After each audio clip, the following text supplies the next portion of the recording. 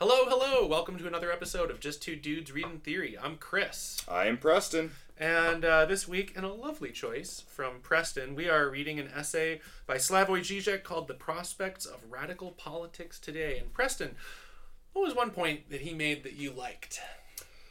So, I really enjoyed that he talks about how the right and left, often how they're portrayed in media, is kind of how I read it, has almost become a bit of a fashion show. A bit of Lacan's prayer wheel, if you will. Yeah. It's, I am appearing to do these things, and I'm outspoken about how important it is, but I'll only allow protest as far as it doesn't upset the comforts created by capitalism for me. So he sort of says that we are the forces that be encourage protest because, in a certain sense, they're part of the capitalist machine, but only as such as they don't go so far as to cause actual change. Yes. As long as it doesn't, affect my paycheck, you keep doing that protest.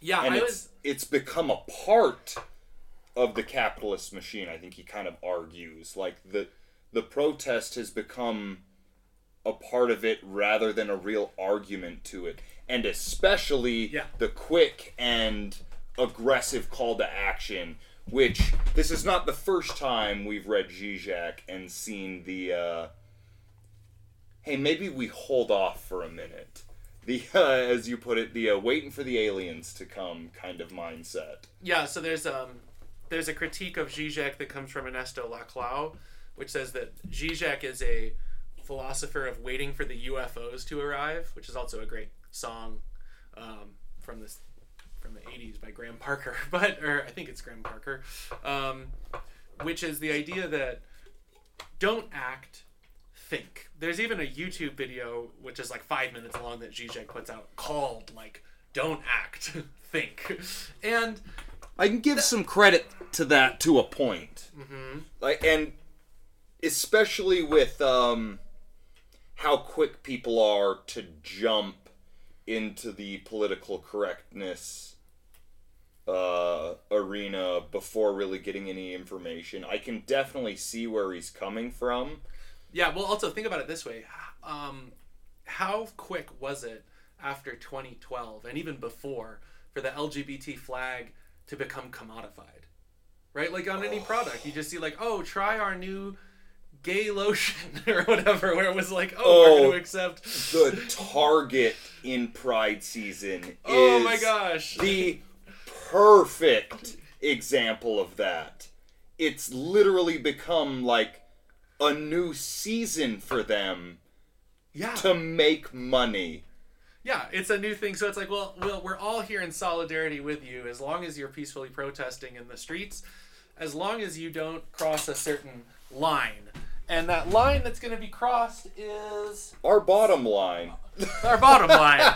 Exactly. And I think that, like, that's fine. I think a lot of theorists bring up the point that Žižek's making. He's not alone in this idea that capitalism works in the idea that it can assume indigenous cultural values. It can assume a positivity of minority cultures, of LGBT culture. It can market to whoever it wants to market to. Whereas, like, it's similar to, it's a little different, but it's similar to Noam Chomsky's idea of manufactured consent, which is a consent that is in a sense not freely given, but that you've been brought up to believe is consent in a certain sense. And like, I think that for Žižek, like, another thing that's even stronger, I think, in this essay, I think that point is there for sure, that like you can go out and protest, but as soon as you do something actually meaningful, forces will come to stop you. Yeah. Right? But the other point, which comes from, he references Habermas, which is the idea of the reduction of freedom is presented to us as the arrival of new freedoms. Ooh. And I think about that a lot with, like, this is, again, only tangentially related, but I think it's still there, of the idea that, like, you want to live in Florida, okay? But you don't want to live in, like, one of, quote-unquote, those neighborhoods, so you set up a gated community where you're safe. But what you wind up having is a sort of weird world of segregated communities based on age and wealth, where certain people can't go certain places and other people can't, like, don't want to leave their gated community, and you wind up having a sort of enclosure scenario. Like, Florida's a lot like that, actually. Like, having been to certain areas where it's like, oh, this is the purchasing area, it's the mall, this is this zone. And then there's another zone, which is, like, the wealthy living area. But there isn't just, like, space. Like, you just go out and I'm like, I'm going to go on a walk. And you don't, like, have the freedom, I don't think, to just, like, wander around neighborhoods or, like, to just go out. You know, there's all these no-go zones, or, you know, you have to have the keypad for that. And in a sense, that's a certain freedom, because the people in the community have more freedom to, I guess, in their mind, feel safer from keeping people out. But it's not good for the general will of the populace in terms of the freedom as a whole. I would argue. I think I would agree with you on that. And I think that this is kind of a really good point for the evolution of the Libertarian Party and how it kind of became a part of the Republican Party now, which used to be all about individual freedom. Yeah. But it feels like they're taking away a lot of stuff in the name of freedom. Yeah, like the Tea Party as a libertarian thing is anti-women's rights, really. Like anti-woman and femme people's autonomy in a larger sense, and also severely restrictive to people with uteruses, obviously. And I think it's just a mark of, like, freedom is a master signifier, right? Like, freedom is not a word that contains content until it's given content, but it's in the cultural unconscious, it's like this allocator that means above all else. It means something. But it's going to mean radically different things based on who you talk to. That's why I really like the lyric from me and Bobby McGee. Freedom's just another word for nothing left to lose. Freedom's just another word for nothing left to lose. And to be fair, yeah, that's kind of, is that not the ultimate freedom? Well, okay, so one of the points that Žižek makes, not here but other places, is that when you have the moment of explosive actual revolutionary activity, which he's very coy about, right? Like, and he always is. He's like, no, I'm not encouraging violence. No, why would I do that? No. Yeah, and then the end of the first thing we read from Žižek is the poem. Good bullets thing is like, oh. We put them up against the wall and shoot them with a good gun from a good bullet. And when they say they have good intentions, we tell them we put them up against a good wall. And we'll shoot them with good guns. Yeah. And they will be good bullets. Which is like, you know, and even then he's coy because that's he puts a poem he translated up there as the ending. It's not his own, so to speak, words. So he really is, in a sense, faking it. He's still sort of faking it, or, you know. And I think this is where Ernesto Laclau is like, well, do you want violent revolution or not? Well, do you want violent? Yeah, right? And so, but in other great moments of Žižek, he brings up the point that, like, when you have finally the explosion of revolutionary violence in Russia or in like the French Revolution, if I remember right, he talks about it as a final unleashing of the id, and you know, it finally unleashes out of this sort of semi-logical place, but not really. It's more that the end, the teleology of it, like the goal is going to be something logical, but the violence itself is more of an explosive irrationality. And I think that's fine. I don't know then if I have a comparison in America right now for that. I think some of the George Floyd protests, it seems like we're always on the brink of being like, how much can the wealthy throw it in our face before we do the whole, like, wait a minute. Well, I'm never going to become them. What am I doing? Like, I mean, the thing that I still kind of respect France over this and wish America would adopt a little bit more of this attitude. In France, they're like, hey, we're thinking about raising the retirement age a couple years. Fires in the streets. Hordes of people! Yeah. Like, no, fuck that! Yeah. Here in America, some of the worst inflation we've seen in a long fucking time. At the same time, all of these corporations are like, look, COVID was real rough for people, but man, record-breaking profits for us. Right. Do you see how we were able to just jack prices up because people were scared and they bought it, and now we can just keep them there? We're making more money than ever. Oh no, we can't afford to pay people anymore. That's ridiculous. Right. And we complain about it on the internet, and we're like, well, we've done all we can do. Right, which gets to that certain limit, which is like, it might be true that in your rational, ego and superego, you're gonna have a certain degree of control over that, but the desperation manifests in different ways. So, for example, one example I would say of an id breakthrough is January 6th. So, in January 6th, but also where it really is different from desperation on the left versus desperation on the right is that January 6th was an incredibly violent, horrible block party. Like, it was, the enthusiasm was there in a really wild sense, which does remind me of the accounts of the French Revolution and the sort of maniacal aspect of the march and everything. But I do think that explosion still counts as an id explosion on January 6th. I still think that we had a moment of excess in this country. And I think that one of the weird things is there's sort of a weird left-wing enjoyment of the law which comes about, which is on New York Times they recently put out an article where it was the dots of all the different people, and only 2 people were acquitted, hundreds pled guilty, and dozens were found guilty.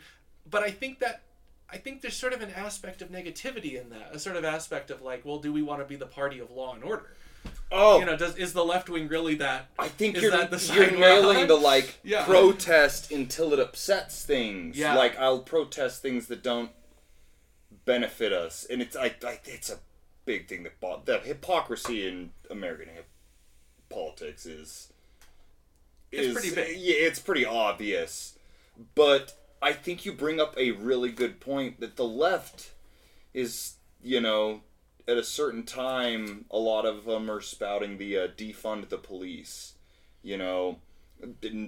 anti-oppression. Yeah. Meanwhile, to be fair, I'm also cheering it on yeah, Trump's finally getting his because of the law. Yeah, it's and there is an aspect of that supposedly untangling hypocrisy, which is the right wing is supposedly the force of law as a repressive state apparatus to keep you in doing your civic duty or whatever, whereas on the left that sort of is, it's totally flipped in the last 30 years. Now the left is the family values party in a weird way, and even though that umbrella is infinitely more inclusive and in a large sense kinder, there is still a weird aspect of conflict coming from the right. I think there is so every once in a while Žižek has I would say, an aspect of psychoanalytic thinking that is borderline a self-help thing, but he's a sort of anti-self-help. So a lot of the self-help books you read, which Zizek critiques elsewhere, not here, basically are okay, here's your steps for betterment. It's very stoic in a sense. It's okay, you can make, Jordan Peterson, you can make your bed, you can get a job, you can find the right glasses, I don't know, whatever it's going to be. You can clean your kitchen. You can clean your kitchen. Jordan, clean your kitchen. Jordan, clean your kitchen. Please. But Zizek's self-help inverts that entire structure. He says, blah, blah, blah, then I, as it were, automatically interpret all these changes as the result of my personality, not of being tossed around by market forces. So the problem with the Peterson self-help stuff is that, you know, I would imagine that there was a self-help explosion when the economic crisis happened.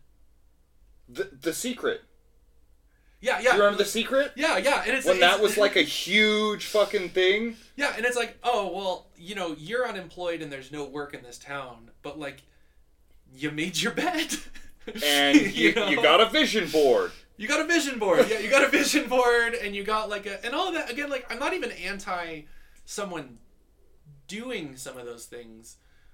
I just am anti this sort of false belief you have. Well, it's similar to a prayer wheel. I mean, I think we should talk about that more, but I also think that, like, when you go in and say, like, look, my struggles are coming from my own inability to do something. Like, for example, so let's imagine I graduated, and my narrative in my brain was, I'm not getting a tenure track position right away because I am just not smart enough.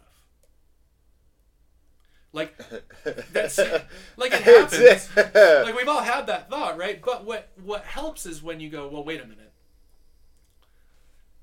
There were what? Like, in any given state, like 1 or 2 jobs maybe total, and hundreds of applicants, all of which also have PhDs, and are also all pretty darn some smart. Some of the schools you were applying to, I was like, wow, that's a market. Yeah, because it seems really vicious on the psyche, because especially with what we've kind of been raised to believe with the upper education system here. Like, yeah, I did the work, and there's no question about it, especially any kind of doctorate. You know, there's no especially. I think any doctorate, that's a lot of fucking work. It's a lot of work. Like, you're qualified to do the thing you went to your doctorate for. Yes, and you've been conditioned to believe, yes, I did the work, now I am a prized possession, ready to bestow my wisdom upon the world. Why does no one want my wisdom? Right. I have all the wisdom. Right, and that's all. Like, again, not the way one should think about structure. We make it too much about someone's individuality instead we lose the plot. We lose the plot. We totally lose the plot of this idea of, like, oh, well, they're just, like, might not be that job. And that just, like, on the one hand, it hurts because you're like, oh, I wanted that job or whatever. But on the other hand, it really does short circuit some of that thinking, because then you go, oh, well, I guess it's not there. I'll do something else. And for me, it really did help to go, wait a minute. Do I have time to compose if I actually get the job I supposedly want? Right? And it's like, it turns out the answer is probably not. But what's most helpful, and this is where Žižek is a sort of psychoanalyst, right? Like, he's like, these self-help books can give you a prescription for life. What Mari Rudy lifts, I forget which theorist came up with it, but it's referenced in Mari Rudy's book Penis Envy, which is it's called Happiness Scripts. And I love those, right? It's like, oh, you know, it is a script for achieving wellness or whatever. And for so Žižek, you call Chiron anti-happiness scripts? Yeah, Emil Chiron, who we're also going to read, obviously, is about his. I mean, Emil Chiron, for those listening, is a great, more aphoristic stylist who incredible he says these writer, amazing quotes. Incredible writer. It's like one. I'm going to butcher this quote, but one of them is like, one can commit suicide, but one always commits suicide too late. And I think that's similar to Žižek in the sense of, like, you know, he always talks about it when he's using psychoanalytic terms of offering freedom from enjoyment. And the idea that you can, in a sense, you can map that onto the freedom from a happiness script that you've internalized would be one way to read that. In this essay, I think that where it's really important to bring it to the academy is actually the next page. My personal experience is that practically all of the, quote, radical, unquote, academics silently count on the long-term stability of the American capitalist model with a secure tenured position as their ultimate professional goal. And then he goes, a surprising number of them even play on the stock market. And Like, what I would say to that is, yeah. It's just totally true, right? Like, it's just so true. I mean, it's one of my biggest complaints about upper level education is coming from a jazz program. Yeah. We are not even a slice in the pie in the budget. We're the crumbs that fall off the pie when you're making the slice. Right. And you look at the money that goes to administration. And you're like, these... Administration. Sports. You're... Sports. Yeah, that's... For the football team. Sorry, I'm going to one-up your administration with the you're right. Team. You're absolutely right about that. That is... I've got issues with the fact that, like, almost $1,000 of my tuition every semester goes to the athletic program. The biggest money-making part of the school. It brings in more money than anything else. But that does make you wonder if now college athletes have successfully argued that they should get paid, right, for their endorsements. That does make you wonder if musicians can get paid in this way. I mean, there wouldn't be any money, but it's just funny, you know? It's a funny dichotomy. To be fair. Yeah. This is another thing I find a bit astounding. Yeah. And why I 100% argue that college students should be getting paid. Yeah. Or college athletes should be getting paid. Every gig I've played for the University of Utah, I got paid for. Right. And we're in the music department. Right. We were actually and getting paid before. And they still paid their musicians to play gigs. Yeah. But you're going to tell me not only, I mean, they just recently changed this. Yeah. College athletes not only were not paid, they weren't allowed to get sponsorships. Well, they're not paid now. Oh, they're still not paid, That's but the they point. can finally now they can get sponsorships. They can get sponsorships. But this was a big deal with the video games. All of the NCAA games, they'd put these college athletes on the covers all over in the games. Nothing. They didn't get a penny of it. None of it. All of it goes to the school. Right. It all goes to the fucking school! I know! Okay, well, on that note, by the way, slightly different than money, but when I started my PhD, you know, you fill out these forms and everything, and one of the forms in the small print is like, look, we sanction everything you publish. We not like give permission, but we own you a little bit. Like, you have to technically go through... This is not very much enforced, but, like, for example, if I had a book deal while I was a student at the U, there might have been, like, a conflict where it would have been, oh, that has to be published with the University of Utah logo. Very interesting and strange requirements that, now that I'm out, seem more strange than when I was in. I think that, like, getting out of the academy now, because I graduated this past year, and now that I'm out and working, I work at a bookstore, and I teach nonprofit music. So, like, I went the total other way, where I still teach music, but I teach, like, a nonprofit for underprivileged kids. I am more willing now to engage in more radical change than I would have ever been at the academy. There's a structural thing there, right? It's like the problem of the wall in front of you goes away when you have a different symbolic positioning, right? And so that problem outside of the academy seems so much more real than when I was in it. It's just, it's kind of bizarre because, like, for a period, wasn't, like, universities kind of the center for radical political movements? The right still thinks it supposedly is, right? Like all these campus liberals or whatever. Whereas, like, it's not. I still think it can be, but I think that I wish it was more that way. But I've seen a couple protests at school, and it felt performative. Like, once we were done with the cameras and everything, we just kind of clear out and go back about our daily lives, and it... Yeah. I don't know. I think he's kind of right about the, like, I'll make the statement because it gives me more gain in the capitalist system. Yeah. Instead of actually upsetting the capitalist system. Well, and I think that actually leads to the next points he makes, which are all about the notion of fantasy. You know, there's the racist fantasy, there's the American dream as fantasy, but the way he interrogates some of the fantasies that are alive today is really funny, because he references the book The Worst Case Scenario Survival Handbook. And so the idea is that, like, look, I don't know how to fight a bear. I'm going to call someone or run away. Or I'm not going to be in a place with... I mean, I'm in Utah, so there's more bears than when I was in Michigan. But the idea is, of course, it's a fantasy of, in a sense, ego exception. That, like, you can survive the apocalypse. He doesn't reference this, but I think he does later. But we should reference it.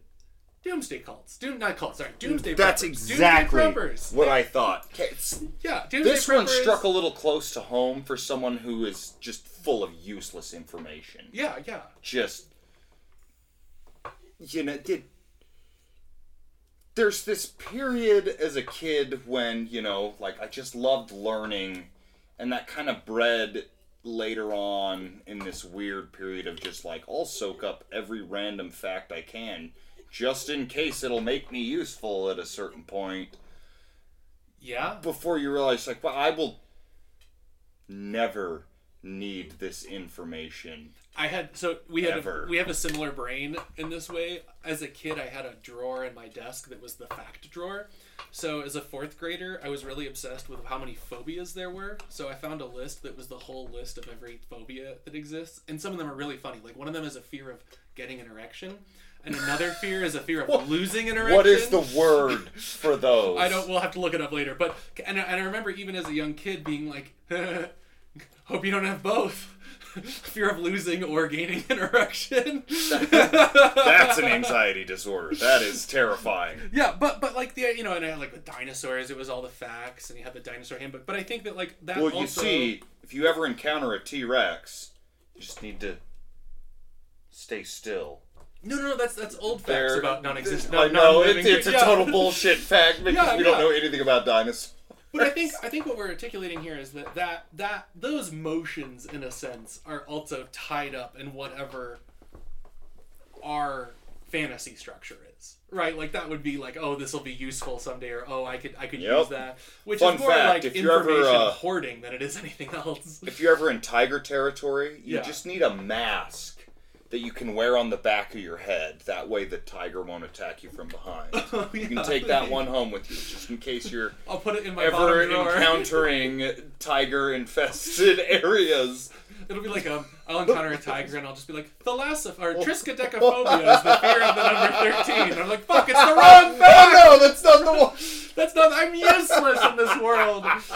No, but I think it, like, that fantasy is a fantasy that is related to being a teacher, right? It's an anxiety. There's an anxiety of not knowing the answer, and you're gonna, you know what I mean? Like, I think that when you let it, but paradoxically, it's more helpful to students when you don't know, right? Like, it's more like if a student comes to you and is like, oh my god, like, what is the common view of ternary form in 1817? First of all, I'd be like, you're an amazing student. But second of all, I'd be like, well, in that year, I guess I'm not exactly sure, but I can give you the resources. And it's much more important to defeat that fantasy to be a facilitator than it ever is to just be like, oh yes, in the year 1817, this was the heyday of Beethoven's moving towards his late period. It doesn't matter. It doesn't matter. But, like, I've got a really good example of this. Yeah. That I think is a bit of a capitalistic fantasy, is the doomsday bunker team building exercise thing with, like, if you were at the end of the world and there's just a handful of you left in a bunker, how are you going to be useful and not get eaten, kind of a thing. And the truth of that, of course, is you can't possibly know that. You can't. You're probably dead. I mean, going, like, super basic, I know how to play music, and I understand some music theory. It's not going to keep you alive, but I think I could make a pretty good argument that, like, hey, who else is going to provide entertainment? Y'all got a radio? Fuck no, you don't. I'm the only person that understands rhythm here. But that's not going to help you survive outside of your mental well-being. Or even worse, what if you get tribes and then you played the wrong guitar song to the people you interrupt? And they're like, oh, that was the wrong song. That's the other song. We kill them. Who knows what the fuck happens at this point? This is also another reason I like Philip K. Dick. Right. Like post-apocalyptic stuff, because it's a little more chaotic and less like, we'd be the same people, just a little bit neurotic when the world ended. And I don't know if that'd be the case. Yeah, I'm not sure. I mean, and Žižek referenced this a lot. He also references The Perfect Storm. Like, what's the enjoyment of watching the movie The Perfect Storm or Castaway? And like, Castaway actually, I think, is less fantasy involved. I think The Perfect Storm is, like, pretty great as an example, because it's like this idea that in these scenarios, you are going to know something that you know you won't know till you're there.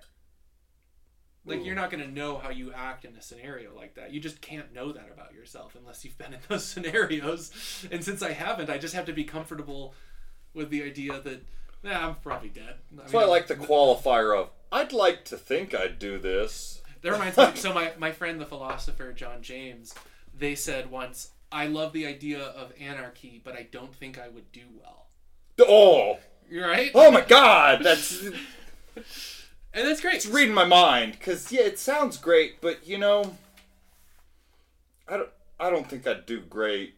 I might die with being, you know, while I'm being eaten, be like, look, I think it's great that you guys are just getting it. You are giving no grounds to your desire, and I respect that as they pull my intestines out. You guys get it.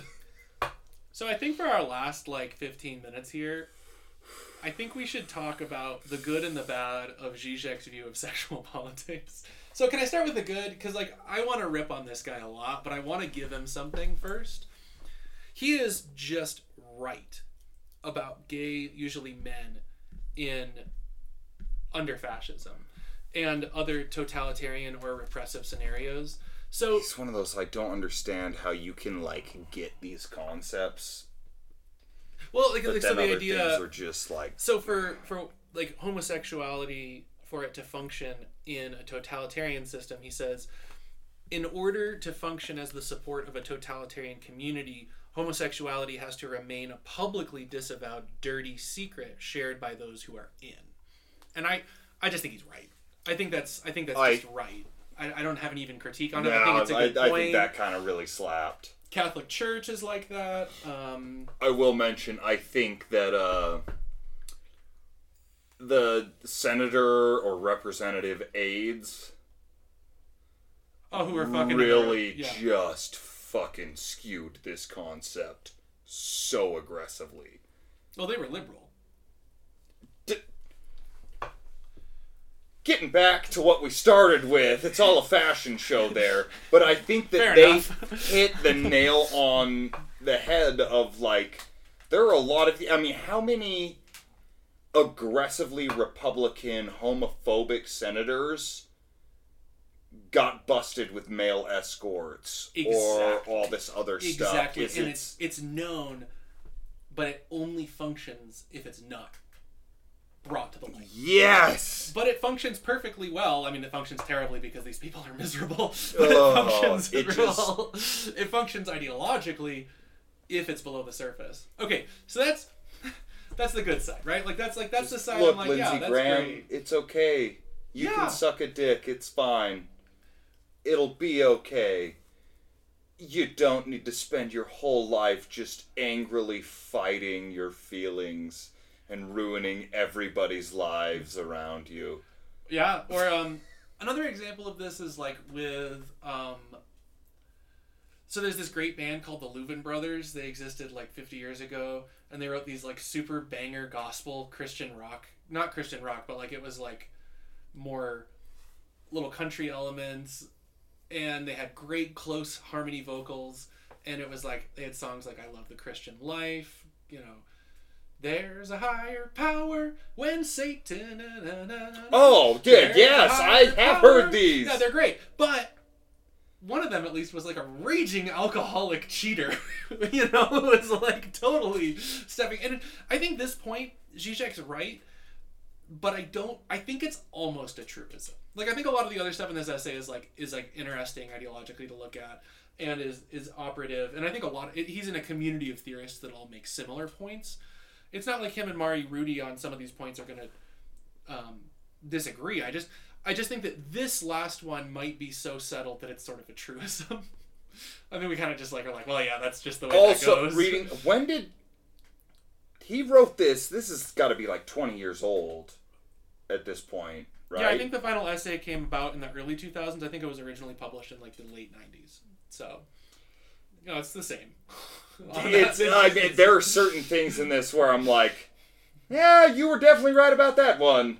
Because I don't think even this, think about when this came out, the internet is still gaining ground. We did not have the access to information on these people like we used to.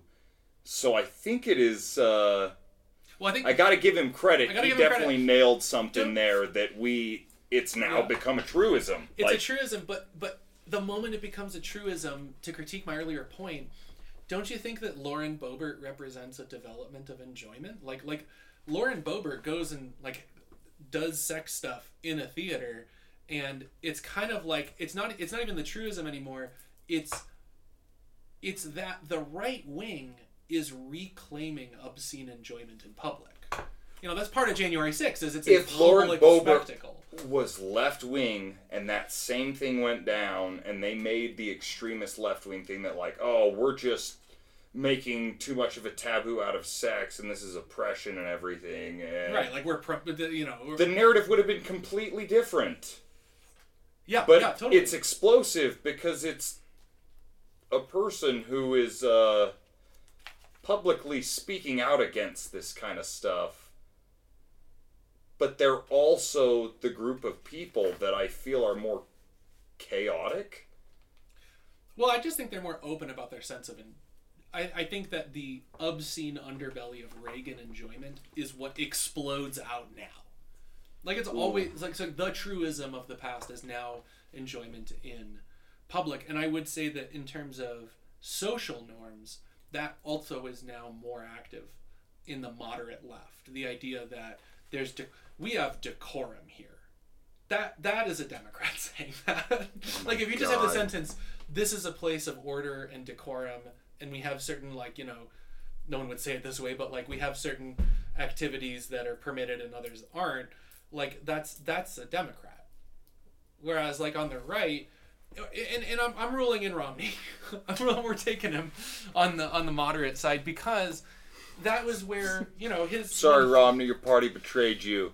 They've become so far right. You're a liberal now. You don't have a choice. You don't have a choice in the matter. You have a minuscule of respect for human life. You're a lefty now. Yeah, that counts as trying to uphold some degree of normalcy. But on the flip side, when we talk about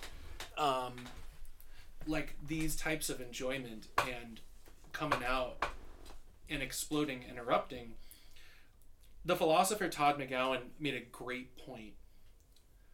Why aren't there the deplorables on the left?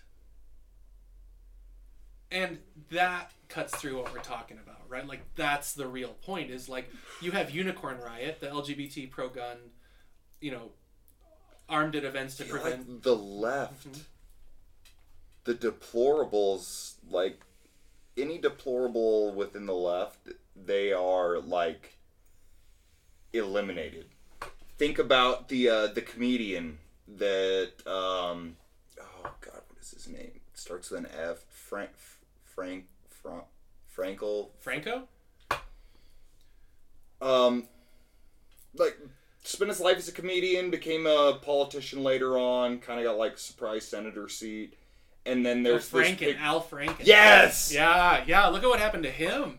Because during even once the actual like story of where the picture came from, yeah, and that it was all a stage and he apologized joke and everything, yeah, they still pushed him the fuck out and got him to retire right away. Meanwhile, there is recorded footage or recorded audio of Donald Trump saying, "Oh yeah, when you're rich, you can do whatever you want. You can grab him by the pussy." Before he was elected president. And that proves the point we're kind of talking about here, right? Which is that that type of obscene enjoyment is on the right. Now, for this one, it's related to sexual harassment. And I think that where a politics on the left that would be the deplorables wouldn't be that. It would be the unicorn riot, the LGBT group that is armed and, blocks right-wing weirdos from disrupting library events, right? Yeah. I fucking love it. I also think that Noam Chomsky should be labeled as a deplorable sometimes. I mean, I disagree with a lot of his points, but like at the same point, there is this idea of like, just you have to exit the centrist liberal sphere for you to ever be able to make a more radical point of like why. I don't know why we have billionaires, and then the moderate laughs like, haha. But why do we have billionaires? It's the Air Bud like analogy. Yeah. The left is the coach desperately gripping the rule book saying a dog can't play basketball while that golden retriever is just fucking dunking on the team and everyone cheers. Yeah. That's fun. Okay, we put it off. We have to now talk about the ending of this essay. So, for those of you guys who are reading this essay with us, it goes and it's fine, and it's a classic Žižek. Anyone who's read more than one thing of Žižek's will know that he repeats himself more often than he has a new idea. The new idea came from the first time he said it somewhere. But, he's a man of refrains, right? He's a man of maxims and refrains. But he gets to the end, and... the record scratch. He suddenly starts talking about the changing view of pedophilia. So he references this guy, Daniel Cohn-Bendit, who was a teacher for preschool or kindergarten, and talks about letting the kids basically fondle him and him molest them. And it was framed at the time as being revolutionary politics in terms of sexual revolution. And Žižek makes the point, today that would be condemned as evil. Like he says, after all, child sexual harassment is one of the notions of evil today. And then he ends it with this, I think it's kind of a dumpster fire, but he says, without directly taking sides in this debate, one should read it as a sign of the change in our mores from the utopian energies of the 60s to the contemporary stale political correctness. And here's the weird part, in which every authentic encounter with another human being is denounced as a victimizing experience. So why would, okay, so if we're doing that, why is he considering the 60s fondling kids thing more authentic? Like, that's supposedly more authentic, I guess? Look, I can admit that I don't have half the intelligence of this man. I do not have the genius of Žižek. But I think he's fucking wrong. Yes. Here. Like, that just... Yes. Across the board, no. Yeah. No. Like, especially this example, I've never been so uncomfortable reading theory stuff in this way. Like, a lot of theory makes me uncomfortable in a way that restructures the way I think, and I come out later like, oh yeah, I'll restructure that. This was one that I was like, I feel deeply disturbed by this line of logic, because I don't accept the line of logic. I don't. Doesn't it? But the line of logic hinges on the idea that Daniel Cohn-Bendit's original account was closer to authenticity. And what I would say is, why would we triumph one over the other? Like, and I think, and I made this point before to Preston when we started the podcast, is that in the era of Me Too and in the era of women's liberation and LGBT liberation,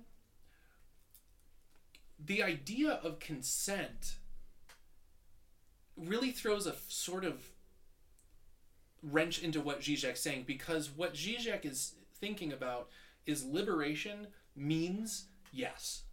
Always. Everyone now has sex. It means yes. And what it actually means to me, in the parts I'm gonna articulate for my beliefs, is that liberation means the ability to say no. Yes. It means the ability and the ability to not have to engage. I mean, which is a Žižekian point, isn't it? He always says stuff like, I prefer not to. This whole episode, when we Right. talk about this performative nature of things, this prayer wheel of stuff, I think that there has been a major, like, patriarchy sense of, like, pressuring women into situations that they regret later, and we pass that off as like, oh, they weren't saying no at the time, even though I was really aggressive, and they kind of said no, but they didn't, like, push me off or anything. Or I know what they really were thinking. Yes! Mm-hmm.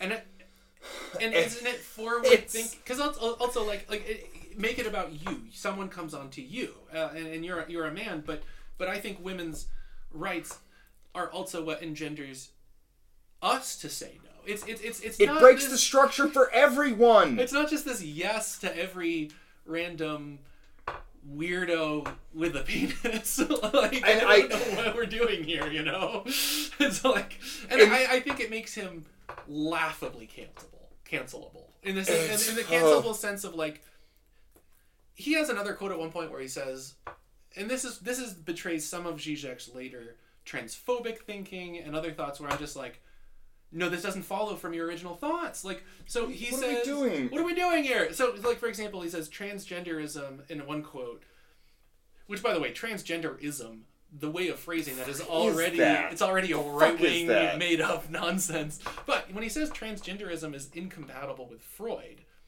my first thought is, aren't you a Lacanian? Well, yeah, but first, aren't you a Lacanian? But also, more importantly, the spirit of Freud would be very interested in hearing people's accounts of their gender identity. I feel like Freud is turning in his grave that he's not here to talk to people in this era with this stuff. Yeah, because it's like Freud changed his mind in significant ways at several points in his life. In my mind, when we think about a theorist, we have to take a theorist in spirit. Like, Kant was a racist. I mean, a lot of these people are terrible on their ethics. Like, a lot of, but the spirit of that thinking is going to lead you to a different place than just taking someone as doctrine. I mean, come on. I feel like we have literally talked about this exact same thing when we first did Freud on the podcast, was oh my God, he is so wrong on so many of these things, but shit, the avenue of thinking, like, we can't ignore how revolutionary. The fact that he's even thinking about this. Exactly. He's fucking wrong, but at least he, like, started the path. And look at the life of the concept of fetishism. It changes and it grows, and in the spirit of, in this own essay, the last part of it is on fetishism, and you're like, wait, that's not the definition we covered a couple weeks ago. So if that's not the definition, then why are we beholden to the past in that way? I mean, there's a difference between having a knowledge of Freud and teaching the essay as he wrote it and teaching a class so they understand what Freud believed, and articulating our own inspiration, beliefs, and what we take from things. I mean, I don't think, I really am, disappointed when Žižek does this, because it's just out of character. It's and I also think that he's been taken to task, but he's so much in his own way, he's kind of a pervert, but like he's also able to dodge criticism in this way where he's such a Hegelian back and forth dialectic. It's like, oh, well, I'm not critiquing the facts, I'm just critiquing the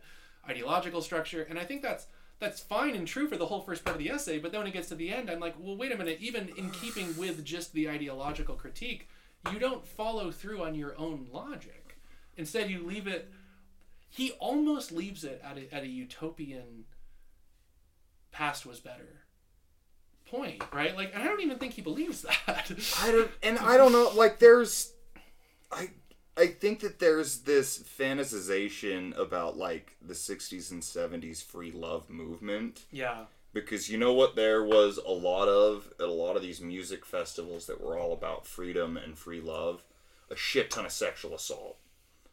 A lot of violence. Like, we ignore these dark parts of this stuff. And, like, reading this, like, yeah, don't you think maybe we took the good parts from it? Like what you mentioned at the beginning, how we don't ignore the past completely.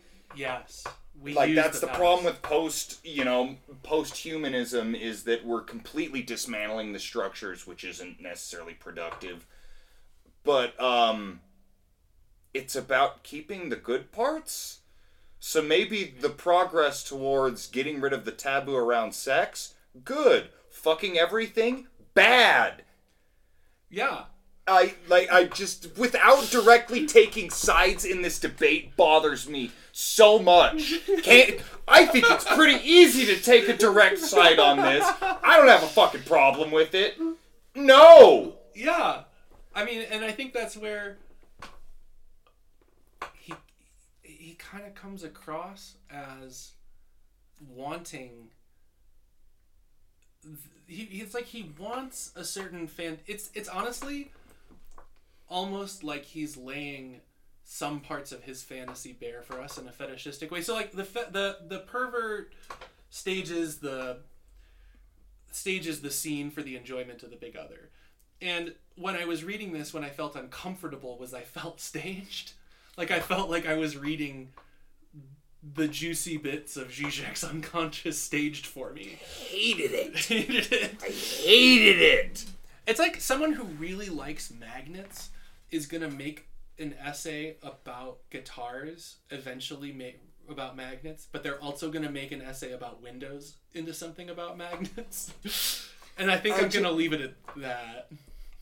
I really wish this would have gone on a little longer, because we get, like, this concept that we just dived into is, like, the last 2.5 pages of this whole essay, and then he ends, you're like, no, we need to be diving into this more. Could you explain a bit more of this? Yeah, exactly. And, like, diving into the whole pervert chaos kind of person, I can see the connection with earlier on in the essay, with how, like, we're willing to put up with protest until it upsets the norm. Mm-hmm. But I don't know. I think that as someone who is all for, like, exploring things and getting rid of these constraints, that's a big no for me. It's a big fucking no. Isn't it sort of just a so when I say deontological no, isn't it like a priori duty no? Like no. Like, I just it took us like 2,000 years of civilization before we're like, I don't know, maybe this is gross, and we're still fighting it. No, it's fucking gross. Yeah. It is so obviously gross. I don't need to be told that it's gross. Yeah. It's gross. It is so unsettling. I don't know. Well, and then the last part of that bothered me so much. Well, and then he sets it up saying,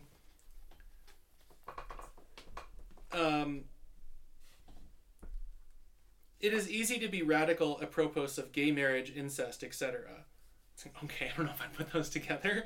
However, what about child sex and torture? On what grounds are we justified in opposing them without having recourse to the legal fiction of the adult autonomous subject responsible for his or her acts? Okay, so I have a problem with that, which is that, first of all, it's like, I know you're going to make this really easy argument against pedophilia.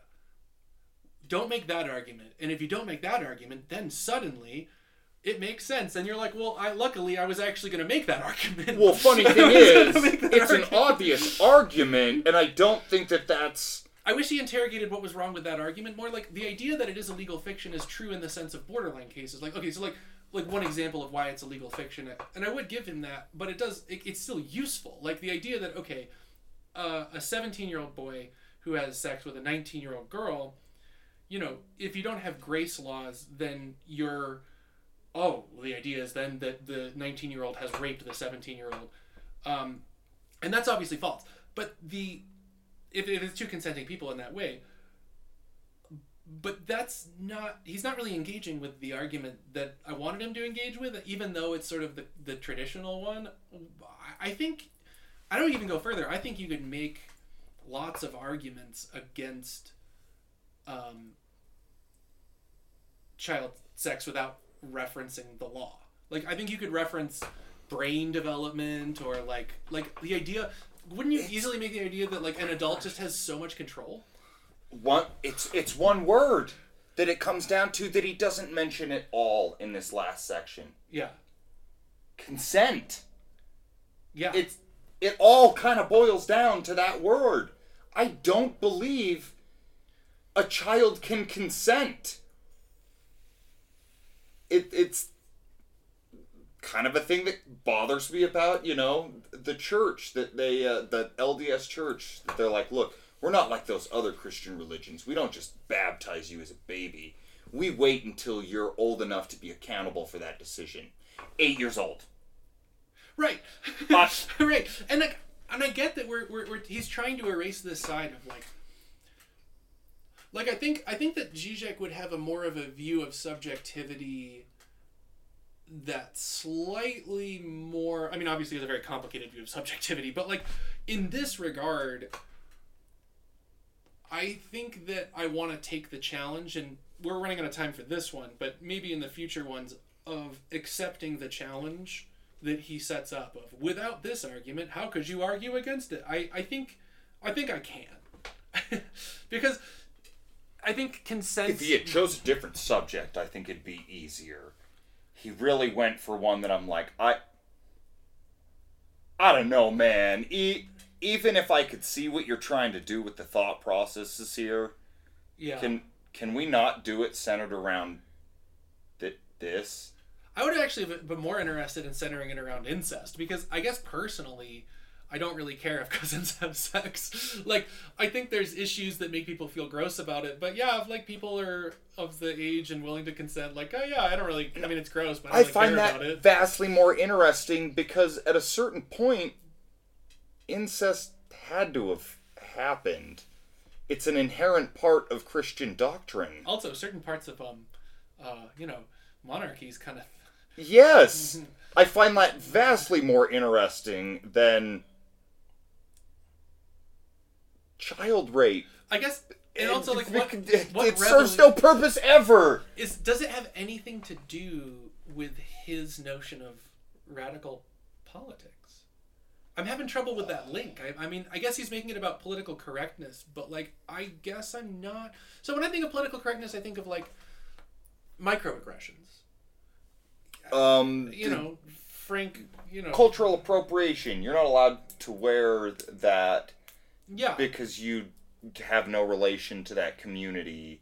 Which is a deep and fascinating concept, but, like, it's also not the same thing. I mean, I kind of do wonder, like what if instead of it being about sex, and I know it's really important, what if it was like a more ridiculous example of, like, I have a right to poke you with a needle, like he kind of is like framing it as this balanced thing between toddlers. That makes me uncomfortable, but not in the same way. And I think that being poked by a needle would have spawned a far more productive line of thinking and argument than, like, all right, you guys, child sex. No. Also, and then he just ends the essay. And then it's just over. We're not talking about, like, because I was like, okay, is he going to talk about, like, Brave New World? or like other things like in that way, and it's like, oh no, we're just done. Okay. It's exactly what I thought. Not Brave New World, but Huxley's other, The Island. Yeah. Because he toys with this idea of like sexual exploration, but it's between kids of the same age. And not like in a region of development. Yes, not an adult and a child. I don't know, and it's also like, I'm gonna make, I guess in my arguments, I know we're making recourse to things he's like, ignore the left hand, let's now just talk about the right hand. And it's like, well, no, I'm gonna make some arguments with the left hand too. So, but in any event, I think for now that's all I have to say. But next week we're gonna do another Žižek essay. We're gonna do 2 back to back, because Preston chose this one and it was a fantastic choice. I mean, the ending was insane, but I couldn't have known that from the beginning. But this next one I think will be a different side of Žižek as well that we'll piece together. I think it'd be a good call. I thoroughly enjoy reading him. He was like one of my first, oh shit. Yeah. I don't have to keep rereading these things. Like that actually clicks. He knows the like way to get these ideas in.